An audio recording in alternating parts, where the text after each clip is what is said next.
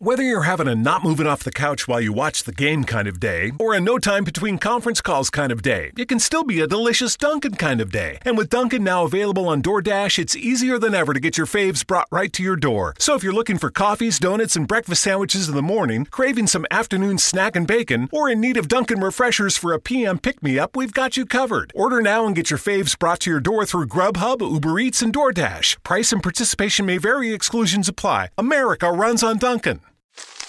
Me, but also you. The Pharaoh fast forwards his favorite foreign film, Powder Donut. Okay, what's my line? The only line I see here on the script is get options based on your budget with the Name Your Price tool from Progressive. Oh man, that's a tongue twister, huh? I'm sorry, I'm gonna need a few more minutes.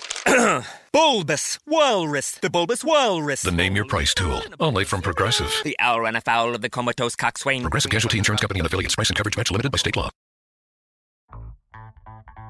It's time to talk the world's game from an American perspective.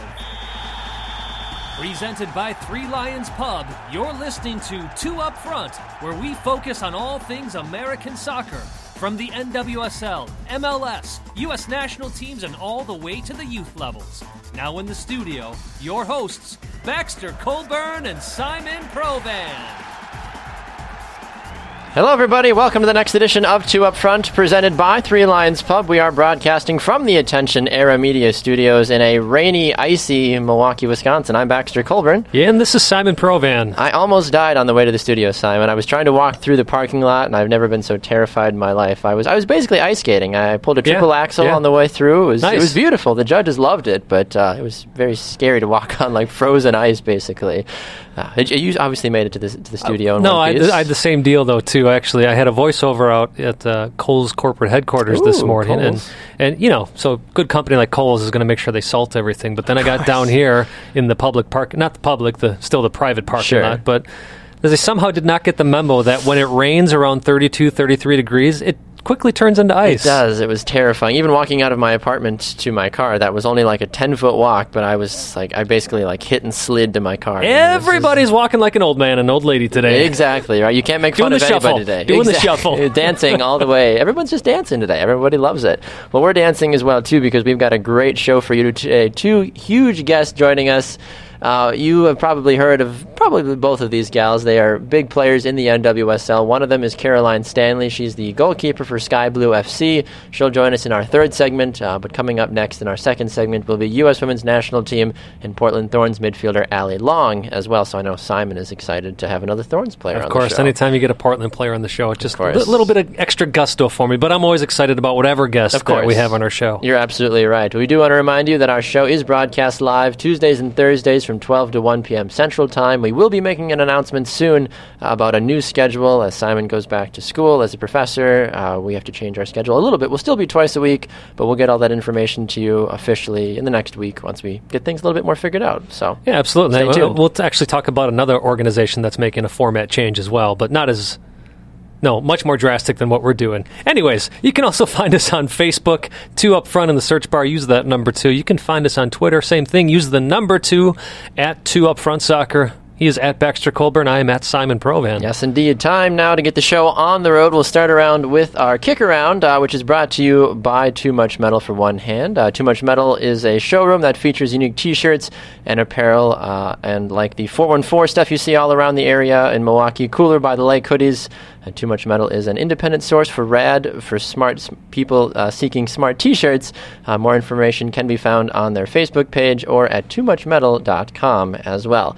All right, Simon, you have something that you are very interested to talk about because when you think about soccer, you think about the local game, the domestic game, you think about the international level. Nothing is bigger, of course, than the World Cup, correct? Absolutely. So the World Cup is supposedly making some changes in the next couple of years. Oh, it's not supposedly. Unanimously voted on to increase the field to 48 teams, starting with the 2026.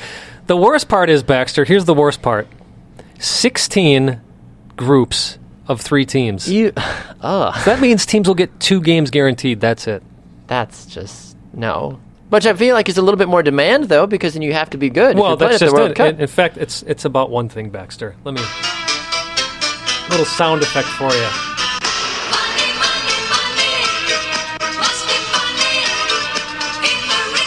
Oh, I'm not done yet. I'm going to let it play a little longer. Okay. Keep going.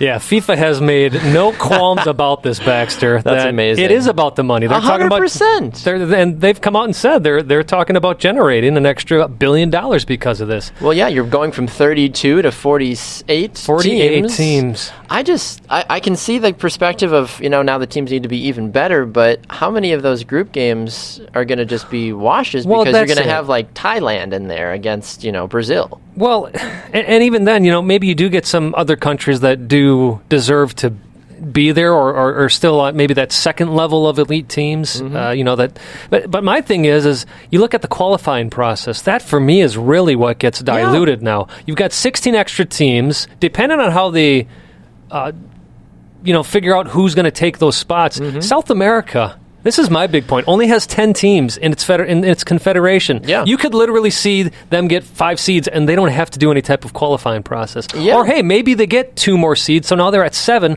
That means 70% of South American teams are going to make the World Cup. It's almost you're diluting the product, basically. And so is it going to be just the group winner advances, not second and first and second? I think that is the idea. That you're going to have 16 So they're not going to teams. have a second round, right? They go to a round of 16. Just go around of 16 immediately, which makes sense, I guess. That would be the second round. Round of 16, sorry. and then you go to quarters and blah, blah, blah after that. And Infantino, the president of FIFA right now, has said the reason they want to do 16 groups of 3 teams is because they want to keep the tournament still within a month, and that would really be the only way to do it. Yet, on the other side of that, he also says, but we haven't settled on anything yet. But look, CONCACAF Champions League, they have 3 teams in their groups, 8 groups of 3 teams. Yep. It's not as... you don't have as much drama with a 3-team group really as you do don't. with a 4-team group. Exactly. And other people have said, why don't you do something like 8 groups of 6 teams? Then you have the top 2 teams make the round of 16. I'd be fine with that too. Yeah.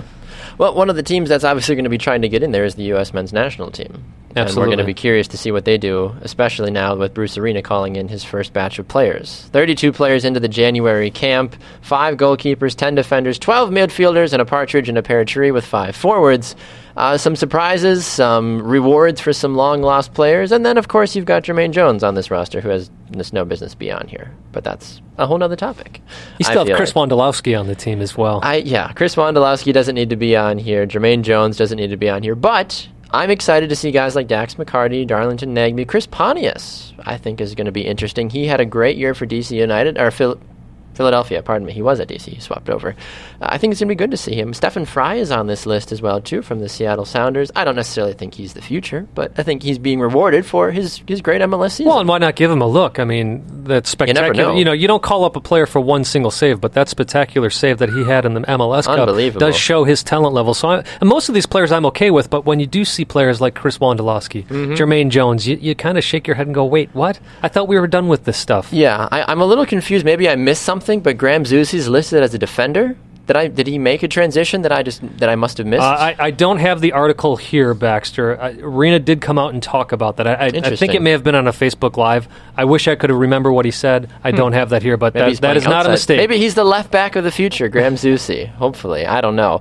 I'm really excited to see Sebastian Legit and Kekuta Mane as well from Absolutely. Vancouver. If you get Mane and Nagbe running up the wings along with some of the other speedy guys on this team, could really be a dynamic attack with Zardes mixed in there. We know what Morris can do. Juan Aguinaldo's got a nice call-up as well, too, from his time with the Revolution. There's a lot of players on this team that I think folks have been hoping and praying we're going to finally get a chance, and now this is going to be the chance to really showcase if they really deserve to be. Maybe Jurgen Klinsmann wasn't as crazy as some people thought, or maybe he was. You do look at the midfield, seeing Kellen Acosta in there, Dax McCarty in there, Sasha Klestin in there, along with the names that you were talking about. That's exciting to see those players in there. I'm a little surprised. I'm sorry, no, Benny Feilhaber as well. I was going to say I'm surprised when I see him, but Feilhaber's in there as well. You've been calling for that for years, basically. As long as the show's been around, you basically have been calling. True, very true. Almost 2 years, Simon has been pushing hard for Benny Feilhaber. And I'm not alone in that. There's been a lot of U.S. fans saying, hey, what's the deal here? Agreed. I completely agree. Flipping over quickly to the women, because we have to get to our first break here in just a moment.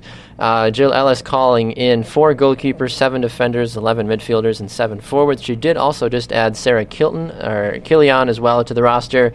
but some young college players and then some seasoned veterans also. We're going to talk to one of them here shortly, Allie Long. We'll get to that in a moment, though. But Taylor Smith from Western New York Flash, a new name on there. The new looks, though, of Crystal Dunn with Chelsea, Alex Morgan with Leon, will that make a difference? But Amy Rodriguez returning after giving birth and rehab. No Sydney Leroux. I was maybe a tad surprised by that, but I'm curious to see what Amy Rodriguez still has left in the tank. Well, I think the big thing you take away from this roster, at least for me, is those players that Jill Ellis has called up before from the NWSL that hadn't gotten an opportunity. Many of them have been called back. So it says a lot about those players. You had mentioned Crystal Dunn, Jessica McDonald on there as well. So it shows that these NWSL players had shown well in their last camp, and hopefully they'll do the same in this upcoming camp. And you and I were a little critical of Jess McDonald as well, too, with her time for the national team. And we know she's obviously a good friend of the show, and she's gone through a lot of adversity. But we were a little concerned, though, based off of what we saw from her. Her touches weren't as sharp as we thought they were going to be. She didn't even get on the field for a ton of time. But I think Jill Ellis is saying, look, Jess McDonald is a workhorse. She's going to really bring some sort of a new spirit to this team, and I want to see what she can do a second time. Yeah, absolutely. And, of course, that was earlier in the season. Later in the season, we did see her get more playing time and starting to score a bunch of goals. Yep, you're absolutely right. All right, we're going to run to our first break. When we come back, Allie Long will be here to join us. Stay tuned. It's Two Up Front, presented by Three Lions Pub.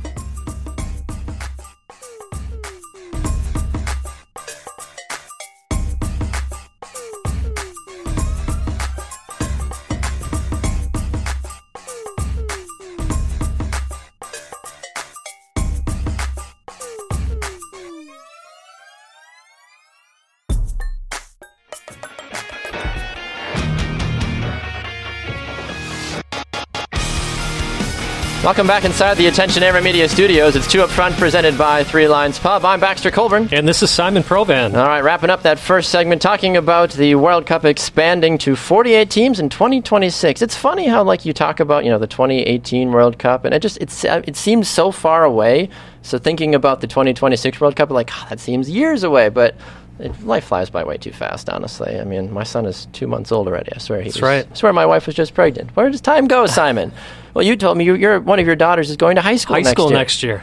Yes. Wow. Crazy. Life flies by way too fast. All right, anyway, we get to jump into our first interview today. Joining us on the shopfutsal.com call-in line is a lady that has done an absolutely incredible job reinvigorating, I think some people might say, her national team career. She's been a staple in the NWSL as long as she's been playing.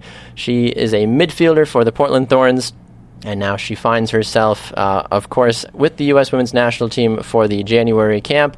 It's Allie Long, and she joins us now. Allie, welcome to Two Up Front. Hi, guys. Thanks for having me. Absolutely, Allie. We are thrilled to have you on the show. First and foremost, congratulations on another call-up to the women's national team. Thank you. What are you most excited about this upcoming camp? Is there anything specific you're hoping to kind of refine your craft a little bit more on? Well, we've had kind of a long break, and we haven't played since November, and so it's just really good just to get back with the team, and there's a bunch of new faces, just kind of training together, getting in a routine again, and kind of just getting back into it and being in that environment. And obviously away from camp, I've been working on my game and doing all different types of stuff, but when you're in camp, it's kind of just time to just come as a team and work hard and get after it. Hey, Allie, this is Simon, the other host on the show. So you're talking about the January camp. Not only are you going to be there, but you got plenty of Thorns teammates as well. Adriana French, Tobin Heath, your good friend, of course, Tobin Heath, Lindsey Horan, and Emily Sonnet. Looking at this as a club picture as well, how important is it to be training with fellow teammates in the off-season like this, but at such a high level?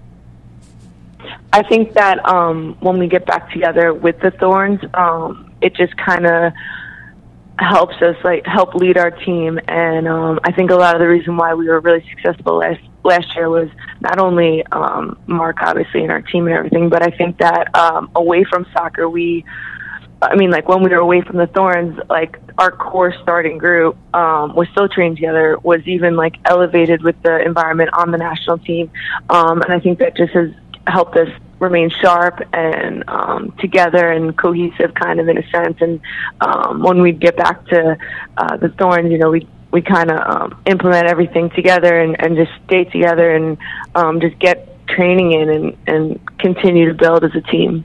And I think that definitely shows how, with Portland doing as well as they did last season, and you yourself, you played in 15 total regular season games. You had 6 goals and 2 assists. Simon, I think, was a little bit more open, and because he follows Portland a little bit closer than I do, but he was a little bit more open about how you were playing last season as a whole and was very, complimentary of it. I was a little bit more distant, not because I don't think you're a good player, but just because I was following different teams. I'm a Houston Dash fan at heart. But that's fine. So please forgive me for my allegiance. I have to forgive him daily for that. He does. It's a hard thing to do some days. But I was telling Simon a couple of months ago, saying that when you were coming out of, I felt at least you were kind of having this resurgence, especially at the club level. Were you feeling the same, or do you feel like your career has been on this upward track, and last season was just a high note for you, or were you extra critical and say, last season could have been better actually?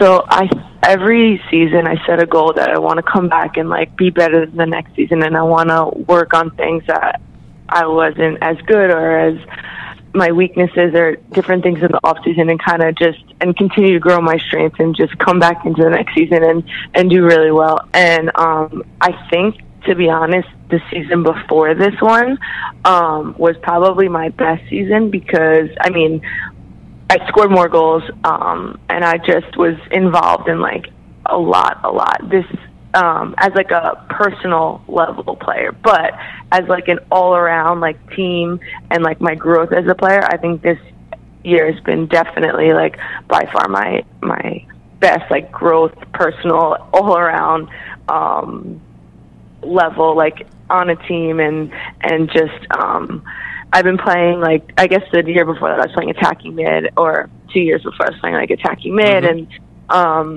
then for me my strength is a holding mid, a box to box mid, and just kind of defending and attacking. I'm not a 10 at all. So last year I was playing true 6, and then when Amadine came, we kind of balanced each other. When she would go up, I was staying, and when I would go up, she would. When she would say, I would go up, and it kind of we balanced each other really well. And so I think that the people around me have also enabled me to be successful and do what I do best. And I think previously, obviously I'm definitely growing as a player, but I don't think that I was surrounded by the players that I have been, and I've been so grateful, and they're just awesome teammates and awesome players all around. And I think that's a true testament too to how you've been able to grow throughout the season. So thank you for your honesty with that too. Sometimes you get certain players, you ask them about their career development as a whole, and some players will say, well, yeah, this season was my best. But it's good that you were consistently trying to get better. And I think that's a testament to why we have seen you in the national team a lot more recently as well. Yeah, for sure. One of the things I'm curious about too is you spent some time in France back in 2011 and 12 playing for PSG. You've gone on loan to Chelsea as well. We've seen some of the more notable women's national team players in Crystal Dunn and Alex Morgan make full transfers over to Europe. Do you think that's going to continue to be a trend with some of the national team players, or just other players from NWSL, because of some of the financial issue that have been going on with the league? I think that I don't want to say it's solely financial. I think that also the problem with our league and the NWSL is amazing, and I'm so grateful of it because there's nothing like playing the best competitive soccer in the USA. So that being said, it is the best league in the world competitive-wise. I think the problem is that when our season ends in October, it's like, okay, you have a break in November, or for most NWSL players, you have a break, and then national team players, you get back into camp. But like, if you want to develop, for me, your development is solely in your hands. So for me, my husband plays futsal, and I've been able to play in these like intense leagues, and like getting in games, whether it's like indoor or like 8-8, I'm playing in games, and I'm playing against people, and it's like so intense and really high level. Like that pushes me. Whereas some players don't have that. I don't think anyone else really has that. Maybe they play pickup or this and that, but it's not consistent. And I think that like Alex, Crystal, other players, everyone wants to develop and be the best player that they can be. And so of course, I think for that, they want games, they want training, and I think that is like, it's almost not even thinking about the money side of it. It's almost like, well, I need to, and if there's any time to do it, it's like now or next year, because then the World Cup starts. And so I wouldn't put a limit on Alex and Crystal, but I also know that everyone loves, even Alex and Crystal, they love having a league in the U.S. I think for Alex's club, Orlando, they're new. There's a lot of young players. Training environment isn't necessarily pushing her. So I think her move is more for her development as a player and growth. And I think that it's smart, and this is the time to do it. So I don't know how many more players will do it, but I'm not going to say that they're just the only two. There could be more, but it just really depends on their situation. And I think it shows that they're like really determined to be like the best that they can be. We're talking with Ellie Long here on 2 Up Front on the shopfutsal.com call-in line. Ellie, coming back to this side of the pond, talking about development, talking about the offseason. In 2 days is the NWSL college draft, something, of course, unique to American soccer. Of course, your coach, Mark Parsons, is going to be making all the decisions. Listen, you guys came very close to lifting the cup last year. Of course, you were beating the semifinals, broke my heart as well in the semifinals. Bummer about that. Of course. But you were Supporter Shield winners, so if you were in charge of this draft, what are the things you would be looking for the Portland Thorns with the 4 picks that you have? With our 14th pick as our first pick, which is really crazy. But honestly, I feel that like something that Mark has done is kind of like a team takes a while to grow, and I think a lot of teams in the NWSL, like all these great players will be put on the field, and they're like either successful or they're not up to where everyone expects them to be. And it's like, okay, but like it takes time to like grow and to learn players, and to especially when you're only playing like 24 games in a season, and then you go away for 6 months and everyone goes to different environments. So I think that like he's remained the same team, and kind of like there's not many changes from our team, and I think that's done on purpose. I think that the only thing, maybe we can add more depth coming off the bench. I think like our starting 11 is great, and I think that I know Kling has a little back thing, so maybe a defender, but I think our team is great, and I don't know, it's going to be tough because any college player coming into the Thorns is you have to be ready to perform. So no kidding, yeah. It would be up to them. To me, I feel like if you're good enough and you can get drafted, now it's what you do with the opportunity. And I think that Mark is a football guy. He's intelligent and he loves the game, and he'll pick someone that everyone's going to get along with, because he does his research. He makes sure that they're good people off the field too, and he's going to get someone that's going to be able to fit right in and help us. And I'm actually curious to see what he's going to do with it. Positions? Yeah, that's one. And I've spoken to him, but I'm kind of waiting for a surprise too. That's definitely one thing that we know about Mark. There was an article that came out that basically said the day after Portland lost in the semifinals, he was already watching tape on college players, which I completely believe that. Yeah, he loves the game. He loves watching soccer. I mean, I have all my trust in him, and I know whoever he picks is going to be great. Obviously, they're not in they're not the top pick, but I think that there's so much talent in the youth that a 14th pick is probably just as good as first-round top pick. Absolutely. Well, Allie, we got to let you run. As much fun as we're having, thank you so much for coming on Two Up Front today. Yeah, it's been an absolute pleasure, Allie. We really appreciate it, and hope we can do this again with you sometime soon. Of course, guys. Thank you so much for having me. Anytime, Allie, anytime. We'll talk to you soon. There goes Allie Long on the ShopFutsal.com call-in line. As you probably heard, our next guest is ready and eager to talk to us, so Caroline Stanley of Sky Blue FC will be joining us on the other side of the break. Stay with us. It's Two Up Front, presented by Three Lions Pub.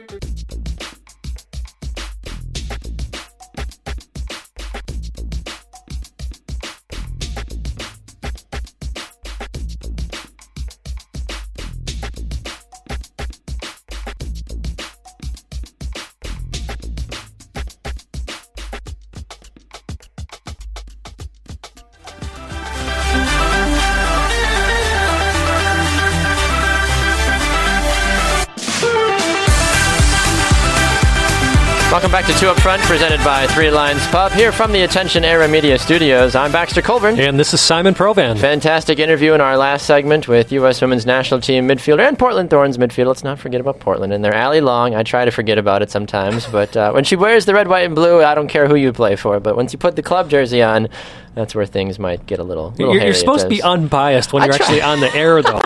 I know. I could tell she was fine with it. She's like, no, she consoled me on being a Dash fan. I appreciate that, Allie. Thank you. It was a rebuilding year for the Dash. Yes. Yeah. We'll go with that. Anyway, time to move on to our second guest joining us on the ShopFutsal.com call-in line. A team that you and I were... What's the right word for it? Surprised by, befuddled by, confused by? I think befuddled. Befuddled by, because we didn't ever really know anytime Sky Blue FC went on the field what we were going to get. That was just the honest truth. We've had other players on the show in the past with Taylor Lytle and others that have been on, and we're like, so explain to us what's going on. And even the players sometimes are like, you know what? It's just been kind of a crazy year, and I'm hoping. Well, even Christy Holly had came out and said the same thing. It was pretty much up and down and trying to figure things out. Exactly. Well, we get to have another player from Sky Blue on the show now. Hopefully she can maybe put it together a little bit more. She had probably, some people might say, the best seat in the house for at least 11 games this season by playing goalkeeper. It's Caroline Stanley, and she joins us now on the ShopFutsal.com call-in line. Caroline, welcome to the show. Hey, guys. Thank you so much for having me. Absolutely, Caroline. We are thrilled to have you on the show. 11 games for you in goal this season for Sky Blue FC. I don't know if you heard our banter there before we brought you on, but can you shed a little bit more light on, now that you've had a full season to really kind of digest? It was kind of all over the place. You'd beat teams you weren't supposed to beat. You'd lose the teams some people would say you're not supposed to lose to. And then when the dust settled, you almost made the playoffs. Can you give us a little bit more of a thought about what 2016 was for you in Sky Blue? Absolutely. I mean, I can try my best, but sometimes we were just as confused, I think, that as everyone else was. We had a great squad this year, but I think what the main thing was, there were so many new faces, myself included. And there's no secret that every team has just tons of depth with talent. And I think that for us, it was about trying to come together and kind of get that consistency. And like you said, sometimes there are games where we'd come out with a win, and we weren't shocked because we put things together that we knew we needed to, and other times it just didn't go our way. But what I will say is I feel really good about where we are, where we finished the year, and how we're going to start up this next season. And you, like you said, this is your first season with Sky Blue. You were at Seattle in 2015. You obviously had to sit behind Hope Solo and learn from one, some people might say arguably one of the best goalkeepers from the women's game, or just in general, to ever play. What did you take from watching Hope? Anyway, I'm just going to walk away from that. What did you learn from Hope Solo while you were there in Seattle? While I still have a little bit of dignity left in my mouth here. Holy cow! It's okay. My grandma calls her Sopolo. So perfect. I'm not the only one. Good. As long as it wasn't Han Solo that you were learning for, I think you got everything.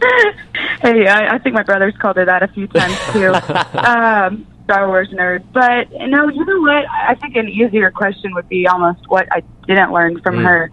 I think that I had a pretty wild college career. I had 3 different coaching staffs and ended my college career with the staff that's now at USC, the national championship staff. If anyone didn't hear. So I didn't get that consistent training. And I was a starter my entire time through college, so I never even had a chance to learn from an older, experienced goalkeeper. And what better goalkeeper to go learn from than the most experienced goalkeeper?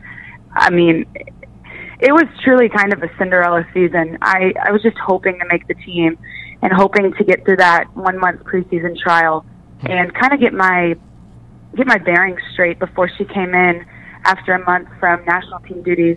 And I think that she just really took the time to break things down with me and to explain things to me and to compliment me on the things that I was doing well. And that entire goalkeeper core they had there that year was just incredible. The coach, Ben Dravagon, I can't say enough about him, or Haley Kottmeyer, really. I mean, it was just so solid. And that's a tough group to break into. They're a tight-knit group. And once you do break in and feel comfortable, it's just such a learning environment. And it's Hope learning, too. And I think that's what was so great, was seeing the humility from her, that she's still so hungry to learn. And it was very motivating for me as a young rookie to see the process of what it takes to be the world's greatest goalkeeper. Well, speaking of international play, you're no stranger to the international scene. You've spent a lot of time with the youth national teams, but talk about a goalkeeping core now with the with the senior women's national team. Any talk whatsoever about or aspirations on your side of someday getting called up to the senior level?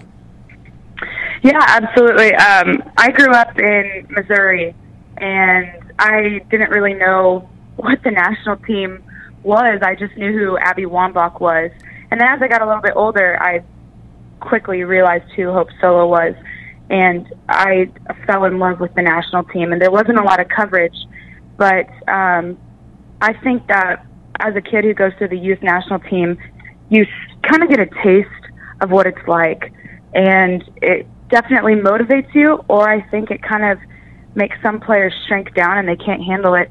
But I definitely wouldn't still be playing if my aspirations weren't to get a call-up. I think that's how a lot of girls in the league are. And if you're not, that's okay, too, because you've reached the great milestone of being a professional goalkeeper, a professional athlete. But for me, ever since I was probably 8 years old, it's always been my dream to someday get that call-up and that opportunity to represent your country at the senior level. I don't think there's anything like that. And that youth program and that youth system just gives you a small taste of the pride and the responsibility and how much you have to just grind day in and day out to be able to wear that jersey. So, I mean, there's no talks that I've heard of me ever getting a call up, but it doesn't make me, for a second, stop working hard and dreaming for that.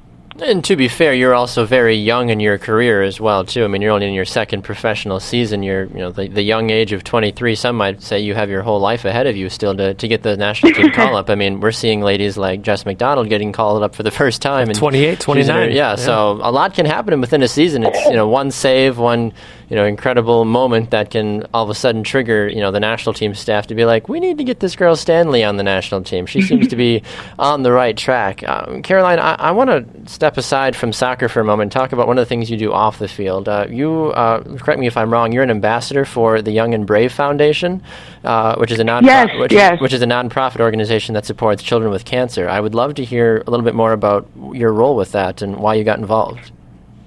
Yes, sir. So I got hooked up with one of the co-founders of the Young and Brave my senior year of college, and I had heard a little bit about them, but I mean, it's just something that's really near and dear to my heart.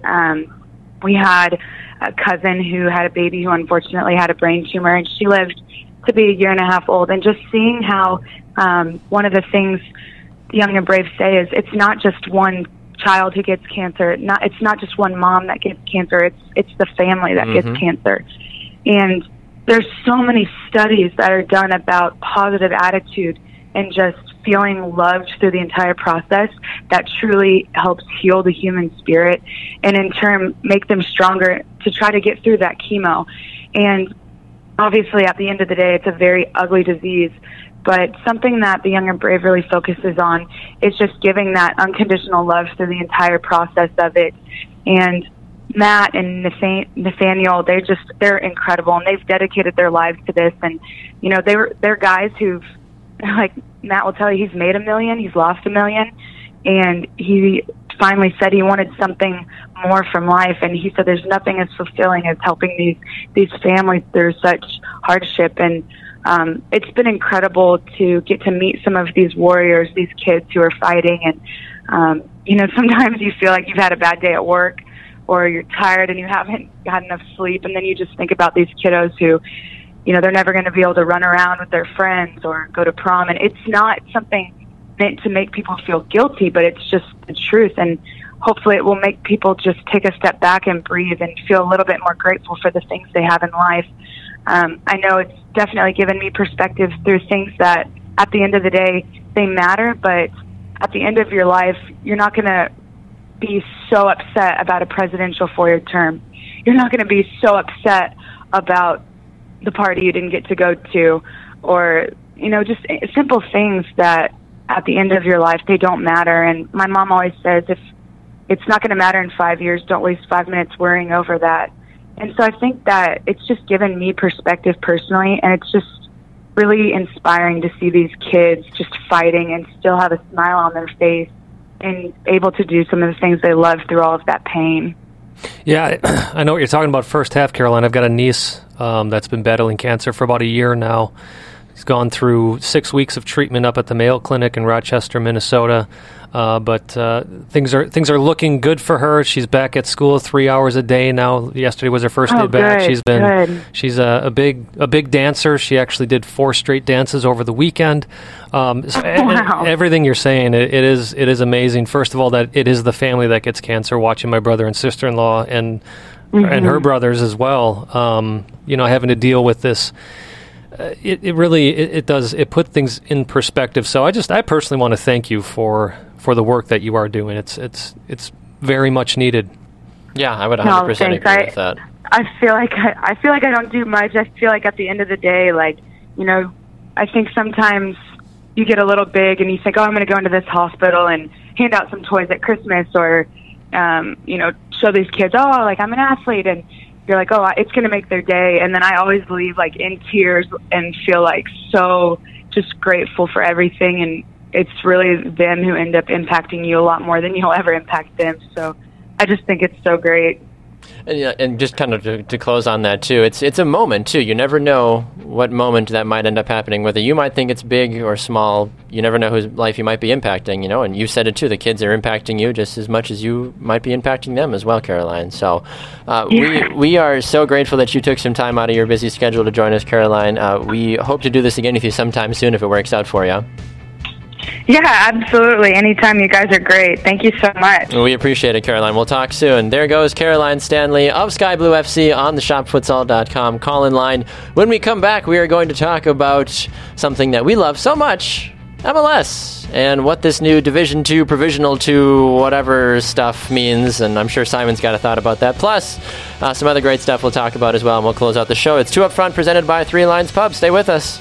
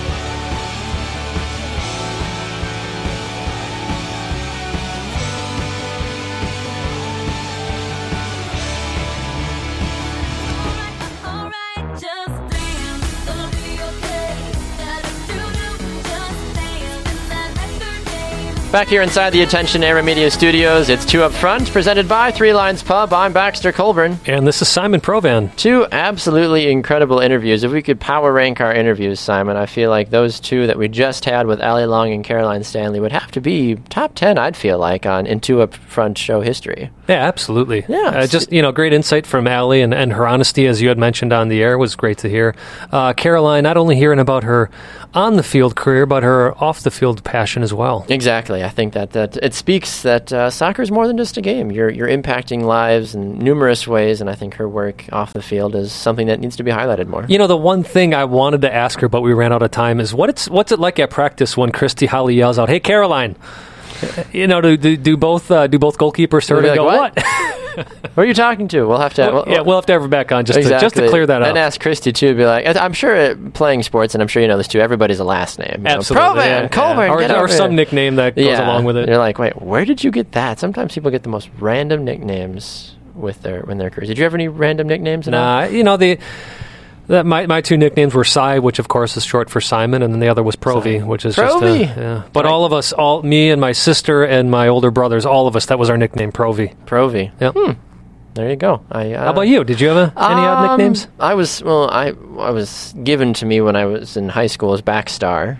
People would make fun of me and call me Backstar. Sure. And then I used that on Twitter for a while, and people were like, people would just call me by my username, like @Backstar20. I'm like, why is that what you call me? I'm like, I could have had 100 different nicknames, and you call me by what my Twitter handle is. I'm like, that's now strange. I've been called other things. Yeah. I have too. I have too. Most of them in foreign languages, playing in Florida, but still, there was a lot of fun. That's all the Spanish you speak, isn't it? Some days it feels like that's all I know. I'm like, what do you know in Spanish? You don't want me to tell you, honestly. All right, Simon, this happened a couple of days ago, and I wanted to get your thoughts about it because we've talked about it on the show before. The USL and NASL, we thought NASL was dead. We thought it was going away. We thought if the Cosmos were going to leave, it was all going to fall apart. Well, and for me, that's what everybody kept saying, but for me, it wasn't just the Cosmos, it was the number of teams that would be left in the NASL. Yeah, exactly. So there's going to be 8 NASL teams. So if you Cosmos is one of them. If you haven't heard, U.S. Soccer granted provisional Division II status to USL and NASL. Now, they said that neither team fully met... Candy for everyone! Yes. Yay! Everybody gets a ribbon. Neither league fully matched what being a true Division II status is in the grand scheme of American soccer, apparently, which I feel like American soccer could make it whatever they want to if they really wanted to. But so they both are going to be provisional, which I wonder if there's going to be a new Super League that comes from USL and ASL next year? I don't think so. No, I don't know what this is. What does this mean? So the provisional, just to clarify for everyone, really the big thing for the NASL is this being their 6th year, they're supposed to be playing with 12 teams. They're only playing with 8, so they needed a waiver for that. They do have 3 teams in 3 different time zones, which is one of the requirements of Division II, with Puerto Rico being in the Atlantic time zone. So that, of course, you have teams on San Francisco on the West Coast, all the other teams on the East Coast. So that that fulfills that requirement. The thing for USL is they have a number of teams that don't meet the stadium seating requirement. Yep, that was the big thing. Right. And then, of course, there's other things in there that had to be waived as well. Interesting, I was listening to another show this morning in which the USL commissioner was talking about every league in America up to this point needs a waiver of some sort for the tier status that they're at. NWSL has a bunch of them being a Division I status. It wasn't until this year that MLS actually was playing waiver-free, which I didn't realize. I didn't realize that either. So interesting to hear that. The big thing for me is what this means. No, they're not going to become one huge league. The USSF basically did that the first time that both these leagues were at Division II status.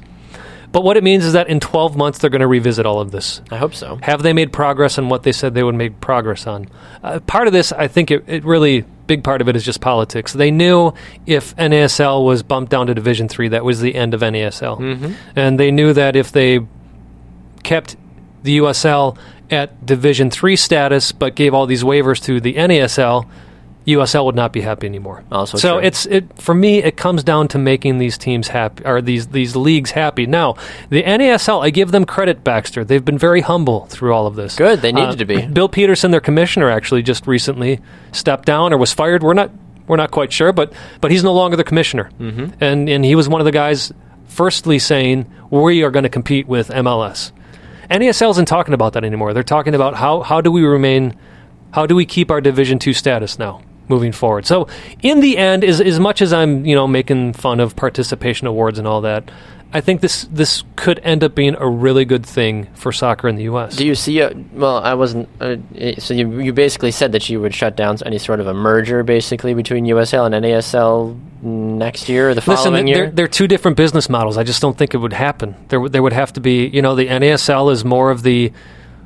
Every owner has their own team, whereas the USL, of course, you've got the development squads in MLS. Then you do have your independent teams. Then you kind of have your hybrids of the two.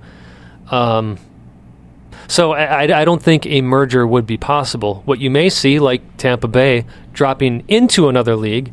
But I think at some point, you got to sort out who's Division III and who's Division II. And maybe it's not these leagues. Maybe it is a different league. But this is going to be the first time in just about a decade that we actually will not have a Division III league in the United States. And the NPSL didn't apply for any division there's no way it status. Could. No. Yeah. Are they technically Division IV? I think they're Division IV. Technically, yeah. And the NPSL is growing, though, too. Sure. I mean, you talk about I think it's over 50 teams or something like that they've got. Well, and when you've got successful teams like Chattanooga FC, Detroit City FC, it is a growing league. Yeah, or was it AFC Cleveland, I think, is another one. I think they went to the final this year, if I'm not mistaken. They're a USL team. Are they really? Yes. Why did I think they were... maybe I'm mixing up maybe there's the U23s or something, because Indy 11 has the positive thing out of this, Baxter, is we can't even keep teams straight anymore because there's so many teams in the United States, which is a great thing. Now, it could be a bad thing, too, though. Obviously, I lived through the period of, hey, here's a new team, goodbye, new team. Hey, here's another new team, goodbye, new team. Hey, here's a new team. Oh, wait, they're not even going to kick off yet. We're getting beyond that point, which is a great thing in American soccer. What about Miami FC or whoever? David Beckham United, Real Madrid, whatever FC? You know how I feel about that whole thing. Let's get it together, Give David. up on Miami. Move elsewhere. Yeah, no kidding. But yeah, MLS, I think as a whole, though, like you said, they're in an entirely new spot. They're moving forward. They've got two new great expansion teams joining in Atlanta and Minnesota this year. LAFC joins next season also. The MLS, I think, overall, I think you should say you're pretty happy with MLS, wouldn't you say? Well, again, I know there's a lot of people who are going to say it's a joke league because they don't have promotion relegation.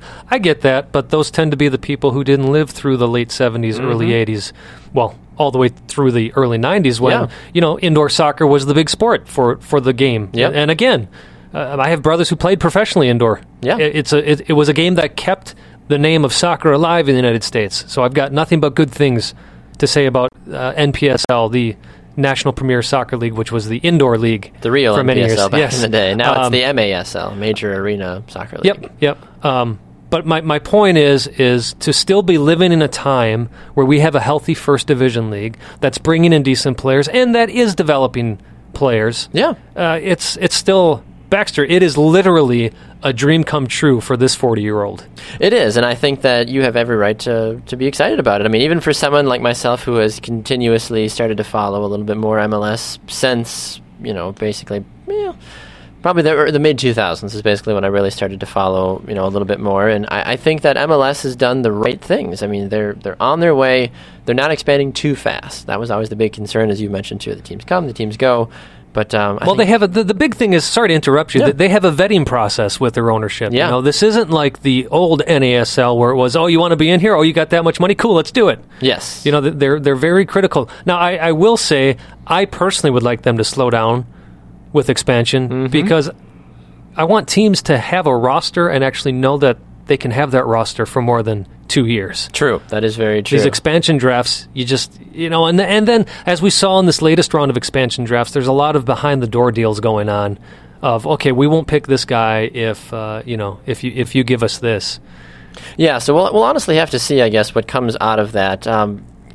Speaking of something else, I think needs to be warranted a little bit is a thank God moment. Is what happened with FC Dallas defender Ryan Hollinghead. And you know a little bit more about it than I do, Simon. But from what I've heard, Ryan and his family were helping a car that was stranded down in Dallas, I believe, or off of it. My phone's being a little iffy here with me, but he's recovering after being hit and thrown 30 feet in the air while trying to help a stranded driver in Irving, Texas.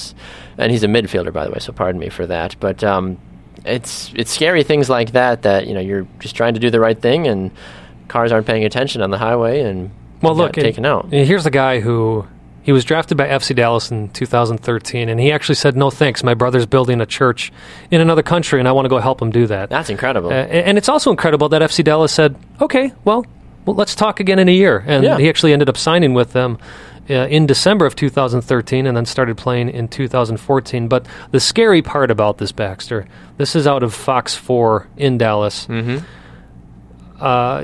Akindele was there to check on Ryan, and apparently Ryan, for the first 30 seconds after being hit, couldn't feel anything in his body. So he thought he was completely paralyzed. He's let's see here. I want to make sure I get this right. So he's fractured his cervical vertebrae, his C2, C3, and C4. For him to be able to walk away with this, doctors basically said you'll be in a neck brace for 6 to 8 weeks, and you should be fine. That's amazing. That's a God thing right there. I know he might be going through current pain now, but to, number one, not die, and number two, have possibilities to maybe return. It might be a long road for him to return after, especially breaking things, in his spine. But yeah, in fact, Baxter, he had said that his very first thought after he hit the ground was, "I'm probably dead." And for him to be able to walk away from that and have some vertebrae fracture, but still to be able to have all the feeling, to be there with his wife and kids still, and of course, a great team like Tesho Akindele coming in and checking on the guy. It's overall, if we want to talk about one thing in MLS, that's a great thing to talk about. You're absolutely right. That brotherhood as well, too. All right, we're going to run to a final break. When we come back, we will wrap things up and see what else is available in the soccer world to chat about for the last couple of minutes. It's Two Up Front, presented by Three Lions Pub.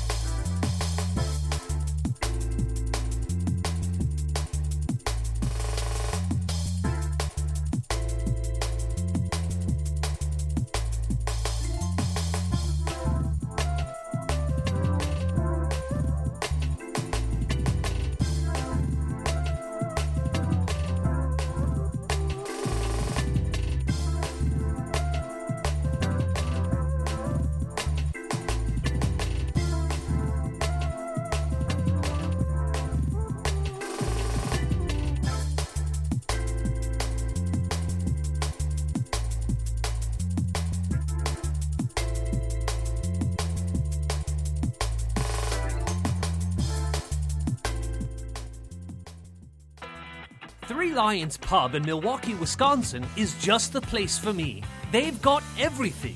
Great pub food, a wonderful selection of draft beers, and a brilliant atmosphere, especially during Premier League matches.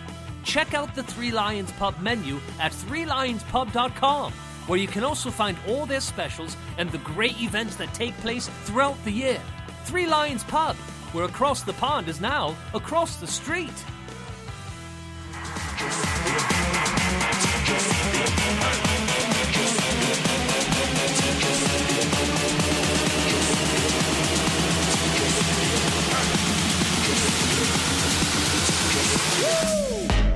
Welcome back inside the Attention Era Media Studios. I'm Baxter Colburn. And this is Simon Provan. Two Up Front, presented by Three Lines Pub. Wrapping up the show here, a fantastic show. If you missed any of today's show, which had Allie Long of the U.S. Women's National Team and Caroline Stanley of Sky Blue FC, you can find it by going to our website, 2upfrontsoccer.com, the number 2. You can also find it on great platforms like iTunes, iHeartRadio, and on Google Play as well, too. If you're a Google Play music person, if you're an Android user, you can go and find 2 Up Front on that platform as well. Yeah, you can also find us on Facebook. Of course, 2 Up Front in the search bar will pop up. Do us a favor and give us a like on that page. It helps us out a great deal, and it doesn't cost you anything. Also, check us out on Twitter, at 2 Up Front Soccer. You're using the number 2 there. Again, that's at 2 Up Front Soccer. We also have our personal Twitter handles, at Simon Provan and at Baxter Colburn. All right, Simon, one of the things we didn't get a chance to speak about earlier in the show, just because of all the great interviews we had, something happening in the NWSL is the North Carolina Football Club enters into an agreement to acquire the rights for the Western New York Flash, the NWSL champion. Crazy, Western Baxter. New York Flash. I was talking about my brothers before. This reminds me of my brother Josh, who captained the Milwaukee Rampage to their last championship season, which also ended up being their last season. Western New York Flash surprised everybody, comes out, beats Portland Thorns in the semifinals, down in the final to Washington Spirit, comes back twice and ends up winning in a shootout, and now they no longer exist. Well, we heard rumors throughout the NWSL season that Boston was going to be the team, I thought, that would be sold and shipped off to someplace else just because their numbers were pretty awful. Even Sky Blue, I think, was rumored as well to go to a different place in the country. And we heard, I was even thinking too, with all the issues that Washington had been having recently, that maybe Washington was going to close up shop and just restart, basically. I think it was surprising for me, period, Baxter, because when I was at the NWSL championship game, I had an opportunity to talk to the commissioner, Jeff Plush, talking about the growth of the game. He had said to me, one thing people don't realize about the NWSL is all of our teams are very healthy. Everybody has increased their revenue this year. And then, that was October, we're in January now, so 3 months later, I guess not the case. How healthy, yeah, exactly. So the North Carolina Football Club as a whole, they are, I believe, are going to be presenting an NASL team as well. They want to make a bid for MLS. We know the Carolinas as a whole is a hotbed for soccer in America. You've got UNC for the women's side, who is just an absolute powerhouse in the college game. Allie Long went there, even though, of course, Caroline Stanley didn't at USC, but still a name that many, many people will know. It's interesting, and we were talking about this off the air, Simon, that Paul Riley might not have a job anymore, which is a little surprising to me. Yeah, I don't know all the details, but Dan Lauletta, who's been on the show with Equalizer Soccer, sorry, Dan, if I'm butchering your last name, he had tweeted out that the thing that he noticed in the announcement was Paul Riley is one of the candidates for coaching. So it surprises me. We've had him on the show a couple of times now. Again, I got to talk to him personally down at the championship game. Great guy, great energy. Every player that has played under him that we've talked to absolutely loves the guy. He obviously knows what he's doing when he takes a young team like Western New York Flash and gets him to a championship game.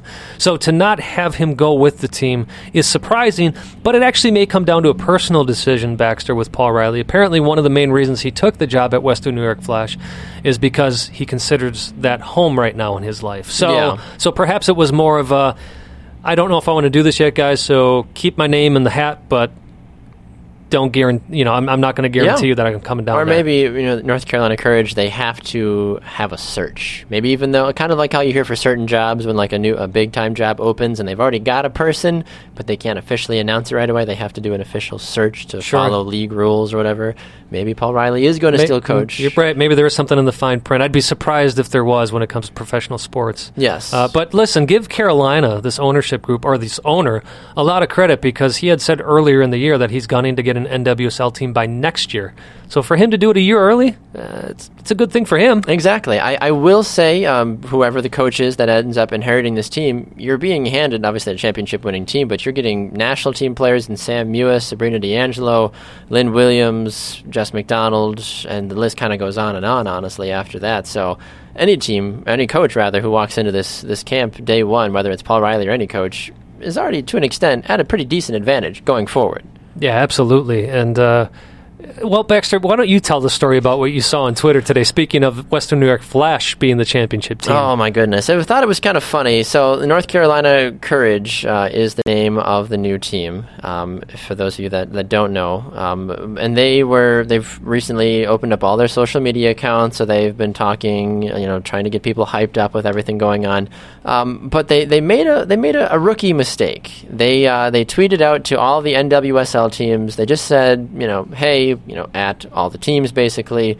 But the one thing that they did that kind of, some people might say, screwed them over, is they included a GIF in their tweet that says, "We are the champions."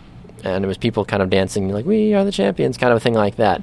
And every single NWSL team, and Twitter as a whole, basically just had a complete field day with them and said, "Oh, North Carolina Courage, are you Western New York Flash? Because that's not your name."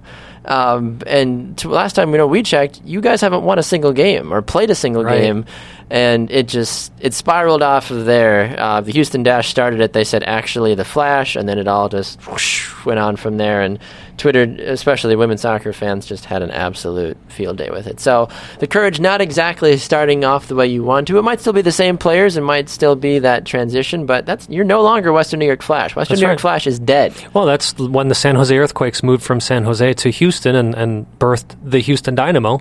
Dynamo had to win their first trophy to claim themselves as MLS Cup champions. Yeah, yep, exactly. And somebody even made a comment about it too that I saw there saying, well, they've got everybody talking about them, which is probably what they were after anyways. So why not fall on the sword to an extent to get all this publicity? As we know, Baxter, just being talked about is not always a good thing, apparently. Sorry, did I say that out loud? I did. Anyways, little inside joke there for Baxter and I, and some of you may get that joke. Anyways, I will say this, that we'll see what happens in Carolina. I do think it's a market hungry for women's professional soccer, and I do think it is a good organization to have in this league. Yeah. At the same time, you got to feel for the Western New York Flash fans. There may have not been many on game day, as many as you would like, but the fact is they had fans. Yeah. They had fans that traveled to that championship game. They have a front office staff where we don't know. And I'm going to be a little personal here. Western New York Flash front office staff was one of the first teams that helped this show launch off with getting players on the show. So I certainly hope the front office staff is taken care of. And I'm talking everything down to Dave, who is their the guy that we always reach out to asking for interviews. Michaela, right. So hopefully they're either offered to follow this team because they do a great job. And on a selfish level, I certainly hope that Carolina is as gracious with getting us players as Western New York Flash was. So, I wish all the best for anybody who is involved in any way with the Western New York Flash. You're absolutely right about that one. All right, with that, I think that's a good place to end the show this week, Simon. We had a lot that we covered today. 2 incredible guests. A special thanks to Allie Long and Caroline Stanley joining us on the shopfutsal.com call-in line. Reminder, Tuesdays and Thursdays, 12 to 1 p.m. Central Time, live right here on Spreaker.com for about the next week or so, week and a half. Simon, you'll be here in spirit on Thursday, or do you not know exactly what you want to do? Don't know exactly. A cool thing. I'm actually working on a film, but it's not me that's going to be part of the film on Thursday. It's my daughter, Bethany. Hey, exciting. Congratulations. So she's got a call time of 9:30. That's about 40 minutes away from the studio. Okay. Not sure what's going to be looking at noon. Maybe I'll be calling in, or maybe I just send you a text and say, hey, Baxter, talk about this. Perfect. Exactly. I love it when you do that. All right. Well, remember, too, you can check out our website, 2upfrontsoccer.com. That is the number 2. You can also shoot us an email as well, 2upfrontsoccer@gmail.com. You can find us on Facebook. Type in 2UpFront in that search bar. Again, if you could give us a like, just takes a little bit of your time, but none of your money. Also, check us out on Twitter at 2UpFrontSoccer, and of course, our own personal Twitter handles at Simon Provan, at Baxter Colburn. Simon Provan, always a pleasure, sir. Let's do it again soon. Let's do it. All right, with our manager being the one above, we are 2UpFront.